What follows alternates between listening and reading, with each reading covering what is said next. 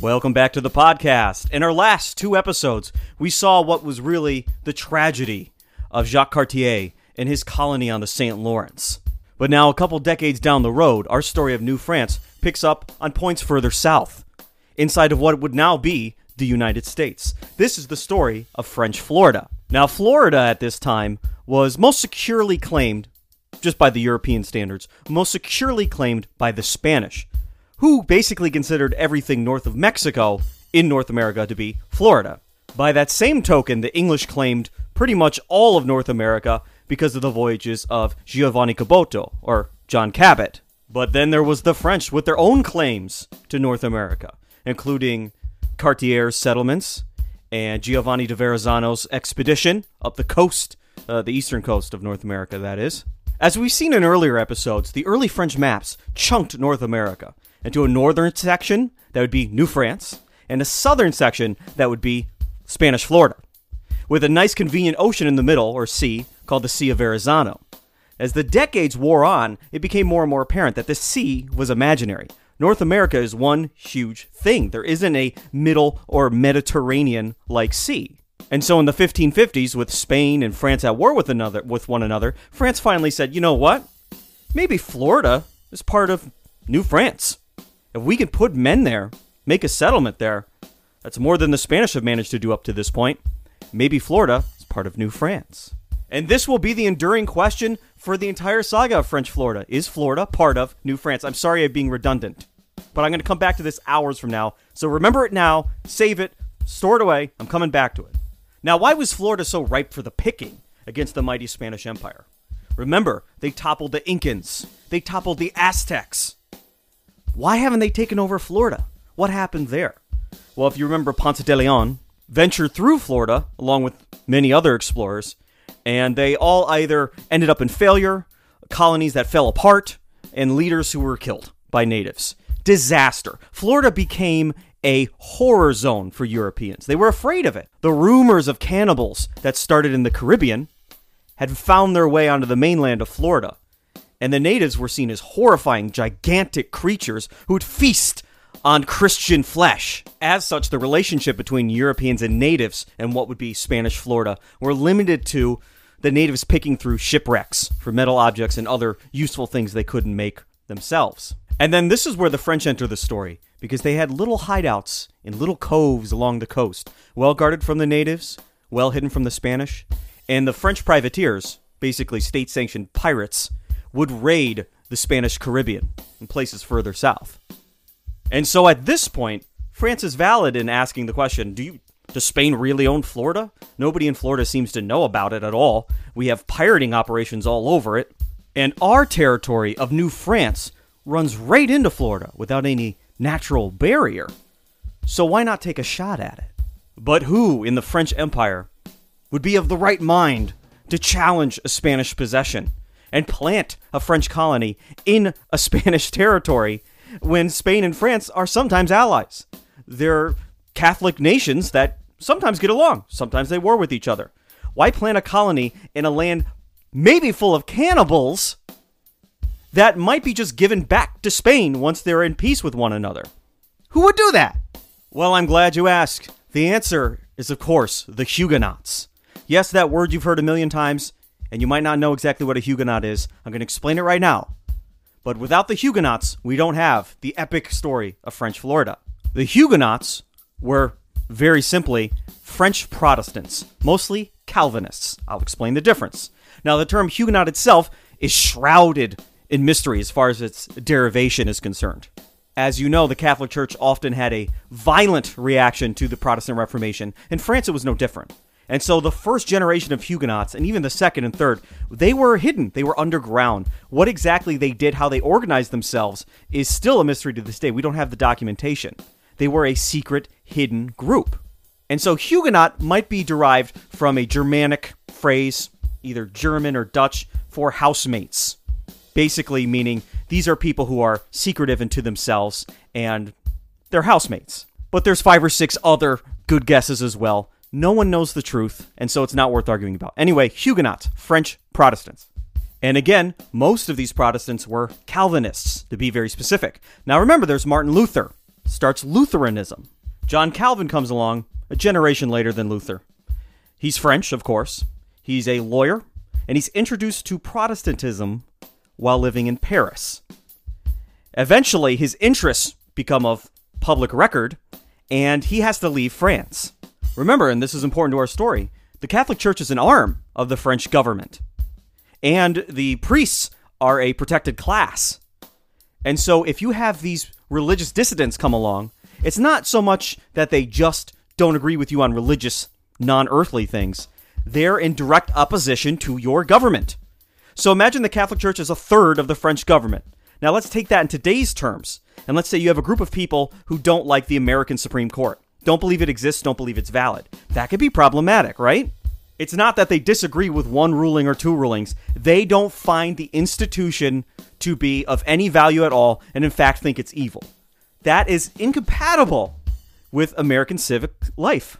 Anyway, John Calvin, he has to leave France, makes his way through the German states, and becomes fully immersed in this new Protestant world of thought.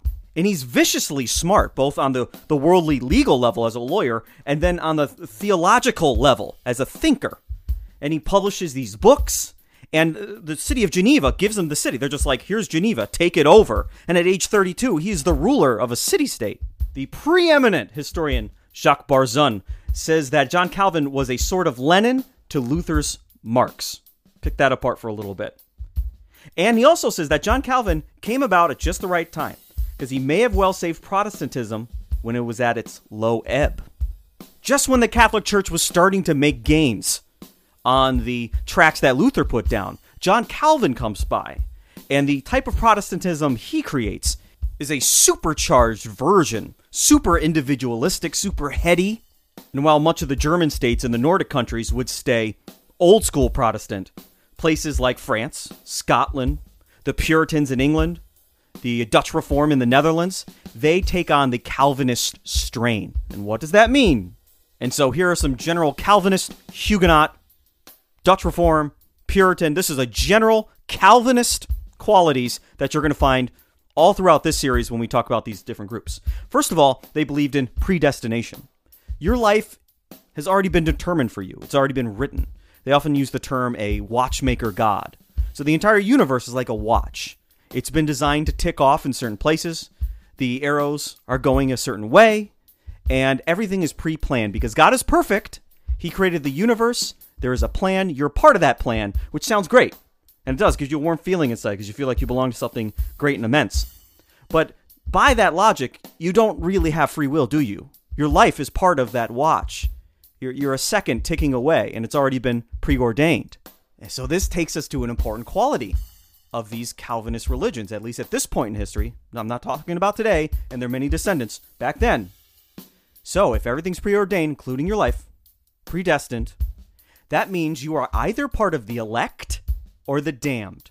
You have either been selected before you were even born, your soul was put aside for those who will be saved and be one with God and have a heavenly reward, or you are put in the trash bin for the wicked soul that you are, and you're garbage, and, hell and eternal fires of damnation are waiting for you. It's one or the other. Now, this is different than the Catholic Church, where through faith alone you can be saved, right? Everyone can be saved. It's the Catholic, the universal church. Everyone can be saved if you come to it. No, the Calvinists believe you were from birth or before birth chosen. You're either going in the trash bin or you're going up to heaven. Now, which one is it going to be? You have no control over this. You could be the best person here on earth, do all the good things you think you're supposed to do, go to the Calvinist church of your choice. You're still going to hell if you weren't selected. Predestination. I'm done harping on that point. So unlike the Catholic community, we're all part of the body of Christ together, the Calvinists were obsessed with moral self-control. The individual has to govern themselves. And if they can do so successfully and live a virtuous life, it's a good sign that they were part of the elect, that they're going to be saved. And so morality becomes very important. Self-control becomes very important. The belief that government can regulate your behavior becomes important. That's true up to this day. And earthly things must take a back seat to heavenly things. Calvin wrote that the earth must be worth nothing to us. And so the Huguenots were mostly French Calvinists, not just Protestant, more specifically Calvinists. This was just incompatible with the French government and the Catholic Church, like I said. And the Huguenots were probably right in thinking that the Catholic Church had become of this world, right? They're literally a branch of the French government. And according to Calvinism, they need to reject this world. They need to work for something better. There is no compatibility between the two bodies. And what's going to happen in the decades after French Florida, we're going to see 9 civil wars. France has 9 civil wars in like 32 years. That's insane. And millions of people are going to die. And one last thing I promise, and then we'll jump into the story. If you look at historians like Max Weber, he wrote the Protestant Work Ethic, something like that. I forgot the name of the book. But they mention how Protestants and Calvinists especially, like Puritans, were obsessed with finding out if they were part of that elect. Were they part of that special group? And so something they would do is they would make investments. They would work hard at skills. They would take risks to see if they would pay off. And if they received good fortune, that would be seen as a sign from the heavens that you were part of the elect, the special group. You got special treatment. And so what group in France would be crazy enough to take on the great Catholic Empire of Spain and make a settlement in a land maybe populated by savage cannibals? The Huguenots. I answered my own question in a roundabout way. I'm sorry if it took a long time to get there. There's a billion other podcasts in the world. You're getting this for free. And so in the 1550s and 1560s, the Huguenots were becoming desperate because they could sense the tension. They could feel the wars on the horizon. And their own numbers were swelling. Throughout the 1550s, the Huguenots grew to be as much as, some estimates say, 15% of the French population. A lot more say they maxed out at around 10 to 12%. But suddenly at the beginning of the 1550s, very small minority. By the end of the 1550s, a sizable minority. And just like in politics today, when you have certain groups that you can cater to, the Huguenot cause became political. Now, there's a distinction historians make that people were even aware of at the time. You had religious Huguenots. Then you had political Huguenots. Now, this is a whole new thing. These would be people who could rally around the Huguenot cause, but who were doing so for political reasons, because they didn't like the current power structure, who was in charge, who was making the laws, and they would be the new vanguard. With the Huguenot cause becoming both religious and political, it gained a lot of followers up at the higher echelons of French society, including the admiral of the French Navy himself, Gaspard de Coligny. I know I butchered his name, but that's how I want to say it. These high-ranking Huguenots, both within the Huguenot movement and the government of France, were concerned with how are we going to fit these new Protestants, our followers, our people who believe what we believe, how will they fit into French society, which is so very Catholic, from both the cultural and political level. Now, in the 1550s, Coligny set up colonies in and around what we would now call Brazil, right in the heart of Latin America. A large portion of the settlers in these colonies were Huguenots. He put them on the fringes of the empire versus other Catholic powers. Because who could you trust inside of the French Empire to be loyal against another Catholic power? Well, your Huguenot minority. Unlike the admiral's failed colonies in the past, Florida would be right on the edge there. You might be able to get away with digging in. And the admiral was no political Huguenot. He was a personal friend of John Calvin, and he took his religion seriously. Who would be in charge of French Florida? Who would help him with his venture? He chose 2 lesser nobles, René de Laudonnière, his own kin, and Jean Ribault, both experienced naval men and soldiers and staunch Huguenots from the north of France. Ribault having some experience in the New World, having worked for Sebastian Cabot, John Cabot's son, Giovanni Caboto's son, and converted after that point to Protestantism. Now, this is where the American myth of French Florida kind of overshadows it, right? You have a group of Protestants coming to the New World to seek religious freedom by finding a little tiny area of the earth that they can isolate themselves and be free. That's the myth that we apply to Plymouth, and some writers have applied it to French Florida. It's like the Plymouth 80 years beforehand, or 60 years beforehand. I can't do math. But we can't think of it that way. That's how American writers want to color this venture. But many people would be involved in French Florida simply for the money. And a large chunk of the population, although not the majority, weren't even Huguenots. So let's not think of that Puritan myth. Let's not think of that Plymouth Pilgrim myth. Let's not color French Florida with that. Instead of religious dissidents looking for freedom, these were religious dissidents looking to fit in to an empire, followed by a large chunk of their population that is just going to be there for profit and adventure. Laudonnière and Ribault are tasked with scouting out a new location to start this new colony. And so in February of 1562, Coligny finances some ships for them, and they head off to what would now be the southeast coast of the United States. Not exactly Florida, because remember, Spanish Florida was a much larger amount of territory. They spot the coast of North America at the very end of April, and they make landfall on May 1st. Where they landed, there was a beautiful river, and they named it the River of May. Not a very creative people at the time. Now we call it the St. John's River. Jean Ribault remarked that The land was the fairest, fruitfulest, and pleasantest of all the world. as they traveled up the coast, they left large marble columns, both marking their progression and claiming the land for France.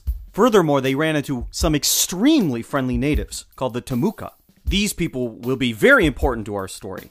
They're described by the Spanish and the French as just giants, with tattoos all over their bodies. And while the Spanish feared them as cannibals, the French very quickly realized that they were friendly. They wanted to trade, and they had a healthy hatred of the Spanish, who occasionally plundered their way through the peninsula of Florida. The Spanish found them easy prey from time to time because, although at their height, the Temuca may have numbered anywhere from 200,000 to 900,000 in population, they were not united. They were not like the Haudenosaunee far to the north, and existed in separate chiefdoms, perhaps as many as 35. Now, the Temuca greatly outnumbered the Iroquois at any point in their pre-Columbian or early Columbian existence, but they were never united. So if the two groups, which had no connection to one another, but just in my mind, in an alternative reality, if they came to blows, a united Temuca would completely overwhelm the Haudenosaunee, but that never happened.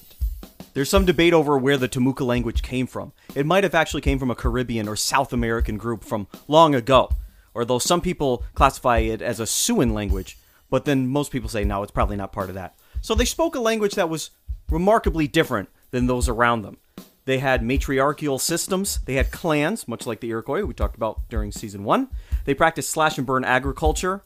They had pottery. They used weirs for fishing. They had round dwellings, not like longhouses, but closer to those used by Powhatan and his people that you'll see in John Smith's drawings. They had similar crops to all the native groups we've learned about thus far, corn, beans, squash, but they also had melons and all sorts of tropical things that you would find growing in the southeast United States or in Florida. And that's part of the reason why there were so many Temuca, because they lived in an area where the land just gave and gave and gave, that had 3 or 4 growing seasons. And we'll find in our story that the Temuca had classes, they had hierarchies. There were certain people who were treated better, there were certain people who were the leaders, and they were inaccessible to the lower classes. And I find this generally, the further you go in North America, as far as the Native American groups go, the more social hierarchy there is, the more distinction, the more classes there are, the less social mobility. This is the case. The Temuca have chiefs. They have kings of sorts. And you can't make it into that class unless you're part of a certain clan, certain family. And this upper class of chiefs, they ruled over 5 to 10 villages each. And so there were lots of little Temuca states all warring with each other. So when the French showed up, were far different than the Spanish in their attitudes. The Temuca were like, thank God, I have an ally here. And as much as they were thinking about the Spanish, they were also thinking about their other enemy chiefs in the Temuca villages just over the next hill. The Temucans, in speaking with the French, realized very quickly they were interested in gold and silver. And so, suddenly, all these stories began to appear. And the French were hearing about cities of gold further inland, in a magical land called Appalachia, up in the mountains. And if you would only ally with us, we could show you exactly how to get there. And so here are the French, surrounded by friendly strangers, in the wonderful southeast United States. In May, weather's great. Even a pasty white guy like me, I can appreciate it. There seems to be food everywhere. There's magical cities of gold just over the next hill. Laudonnière and Ribault, along with their men, say, you know what? We're just supposed to scout out the area, but seems like this place is heaven. Let's just start building a settlement right here. Some of us will go home, some of us will stay. The party scout out a good site on what is now Parris Island, South Carolina. Again, Florida is a much larger area at this time than the current U.S. state. And despite the extended time that it took to build an entire fort, most of the party were still enthralled by the American South, and most of the people wanted to stay. Ribault and Laudonnière were going to leave. They had to put somebody in charge, but they also had to decide who would have the opportunity to stay. From their group, they only chose 30 people, and they put in charge of those 30 people Captain Albert de la Pierria, and they named their new fort Charlesfort, after King Charles IX, King of France. And then on June 11th, Ribault and Laudonnière left Charlesfort for France, promising to return in 6 months' time to their little Huguenot paradise in the subtropics of the Americas.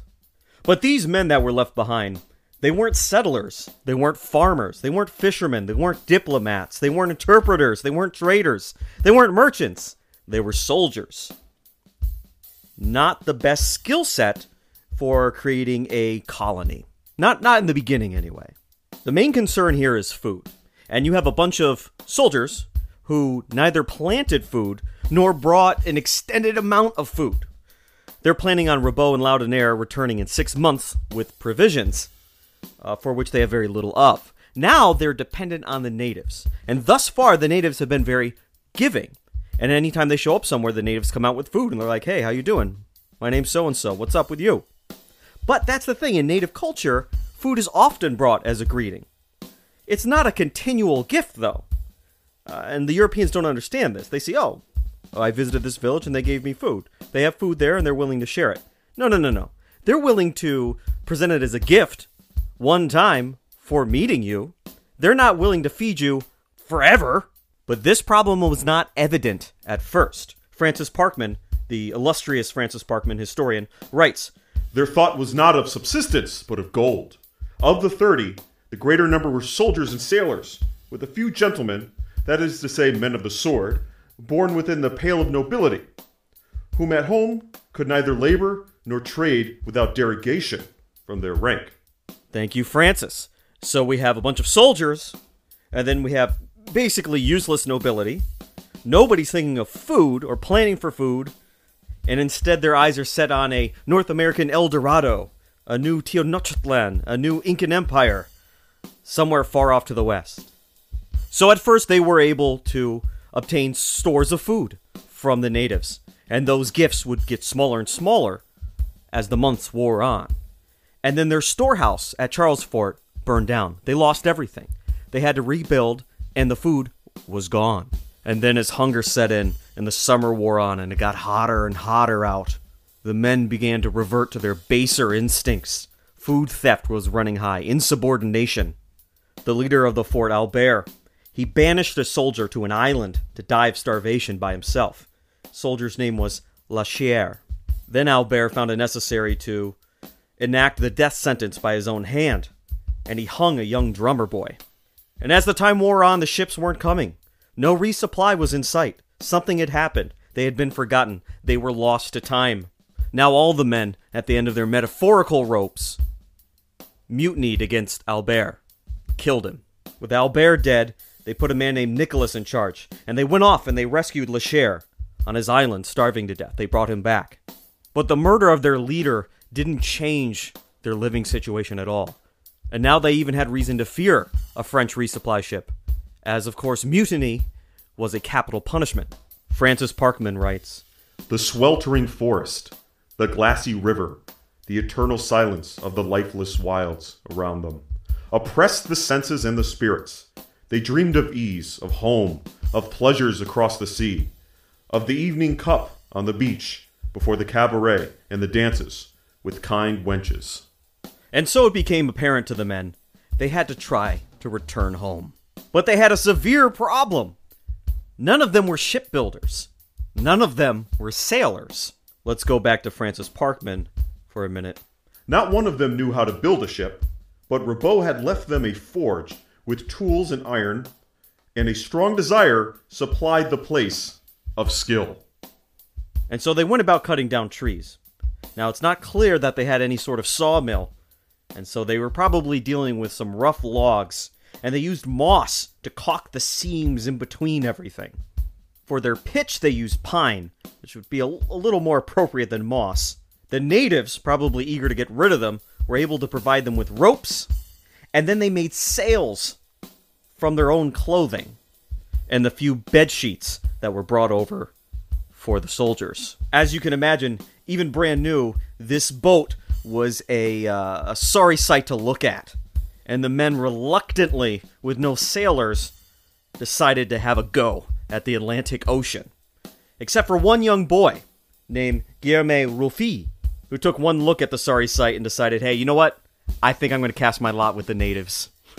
Who did, to their credit, take him in. And so with Ruffi left behind, the French set sail in their rickety ship. Now Ruffi was later found by a Spanish expedition, who was sent out from Havana and probably spotted one of those marble columns left at the front of the riverways. The natives gave him up, and the Spanish forced him to show the location of Charlesfort, and the Spanish burned it all to the ground. And so our story of Charlesfort ends with its complete destruction. But that does not end the story of the men of Charlesfort. Both the leaders, Ribault and Laudonnière, and we haven't gotten to them yet, and those poor folks who set out in the boat. Ruffi might have made the best decision of all of them. Our ragtag group of soldiers headed back on their makeshift ship. Made good timing, actually. They made it quite a ways across the Atlantic. The wind was in their favor, and then suddenly, it died down. And they were adrift in the middle of the Atlantic Ocean. Their beginner's luck at sailing had run out. The storms began. Perhaps hurricanes, we don't know. The ship, of course caulked with moss, began taking on water, and they needed to have a 24-hour bucket brigade constantly emptying out the bottom of the ship. And then, of course, the meager rations they received from the natives parting the North American continent began to run low. And the food was rationed down to 12 kernels of corn per day. And then, even that gave out. In desperation, the men began to drink seawater, and then eat anything that was made out of leather, like their boots. Some, instead of drinking seawater, decided to drink their own urine. And then famished and dehydrated, the men began to become angry once again, as they were before, when they mutinied against Albert. Only this time, instead of seeing another man's food as your potential food, they began to see other men as their food. Francis Parkman writes, Gnawed with famine, they counted the leagues of barren ocean that still stretched before, and gazed at each other with haggard wolfish eyes, till a whisper passed from man to man that one, by his death, might ransom all the rest. The lot was cast, and it fell on Le Cher, the same wretched man whom Albert had doomed to starvation on the lonely island. They killed him, and with ravenous avidity portioned out his flesh. But even poor Le Cher was not enough to sustain them to the end of their journey. And eventually, the men in their progressing stages of dying grew so weak they could no longer man the ship or bail out the ship, and they just laid about, and the boat went adrift. And when all hope seemed lost, they were found by an English ship and brought back to England. Being back in the old world, perhaps now they would find out what happened to the resupply. Where's Ribault? Where's Laudonnière? What is the news from France? Well, it's to that story we now turn. Just a few weeks after our original group left France for Florida, what they called Florida, the first French Civil War of religion broke out. All that tension between the Huguenots and the Catholics that the Duke of Condé and Laudonnière and Ribault and everybody else was sensing finally came to a head. And it was while our subjects were out in the middle of the sea. They didn't know it was happening. But this would prove to be the first of at least nine civil wars of religion in France. March 1st, 1562, the Catholic Duke of Guise, with his armed escorts, encountered a Huguenot service. And they slaughtered over 100 of them, who were otherwise innocently having a Sunday service. This leads to unstructured and structured violence throughout France between Huguenots and Catholics. Catholics and Huguenots were throwing each other out of buildings onto fires. The two factions quickly became organized around two individuals. Again, the Duke of Guise, representing the Catholics, and the Duke of Conde, representing the Huguenots. Both these sides, on paper, remaining faithful to the crown, but having their own conflicts with one another, and they're both concerned with their own safety. And so they decide to organize themselves around those principal needs.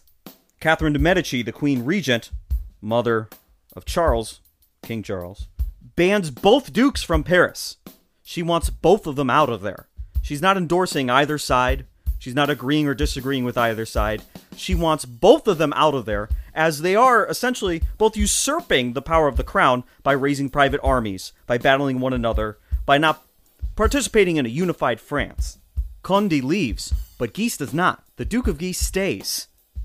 And he's not forced out, and the people of Paris hold parades for him. And so the Huguenots see this as subtle and not so subtle support for Catholic aggression against otherwise peaceful Huguenots.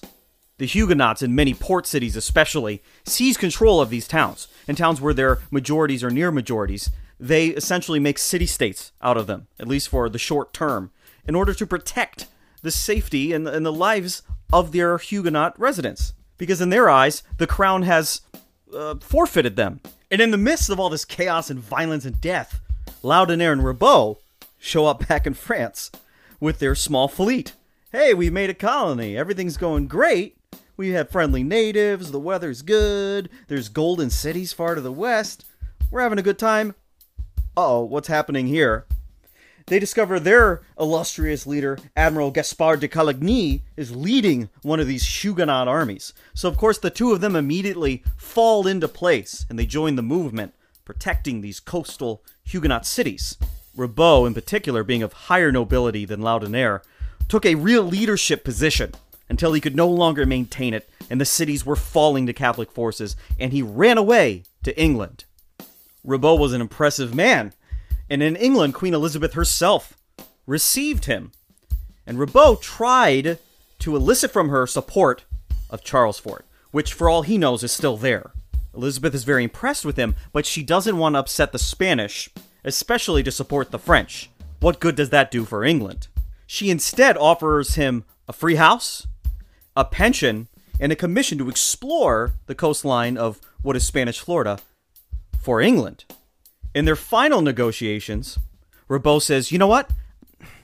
We're all Protestants here. We're Calvinists, right? I'll give you Charlesfort. We'll transfer it from France to England if you support our resupply. This was an offer Queen Elizabeth could sink her teeth into. And so, along with an Englishman by the name of, I believe, of William Stuckley. I don't have the first name written down. I'm betting it's William Stuckley. Says, okay, William Stuckley, Ribault, I'm going to give you guys a bunch of money. I'm going to give you guys a fleet of 5 ships.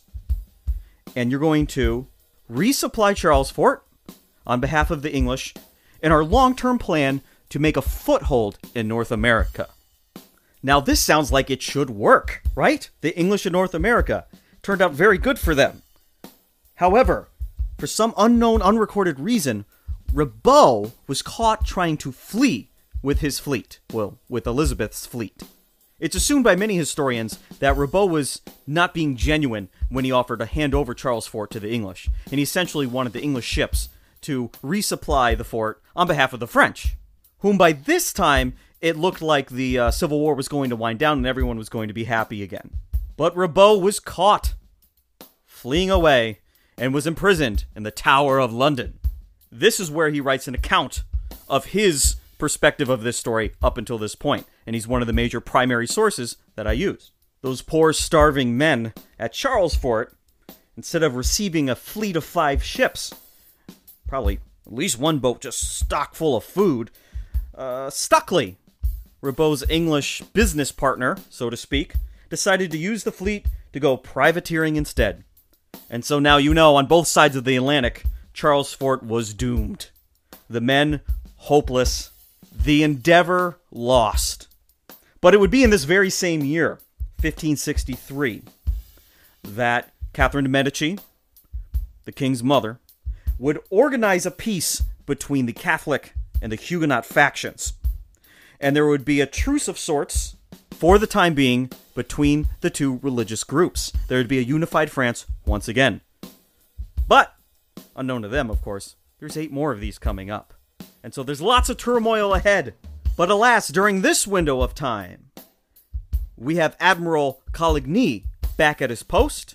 Laudonniere's back somehow. I don't know where he went off to. And French Florida is ready to begin anew. Charlesfort being no more, the French Huguenots were determined to start again, to find their place in the French Empire, and maybe make themselves a sack full of gold in the process. Good vibes all around. But not so quick! Tune in for our next couple episodes, because if you thought this was bloody, this was gory, this was graphic, it doesn't even compare with the next chapter. You have been warned. I'm Eric Yanis. This has been the Other States of America History Podcast. Thank you for listening.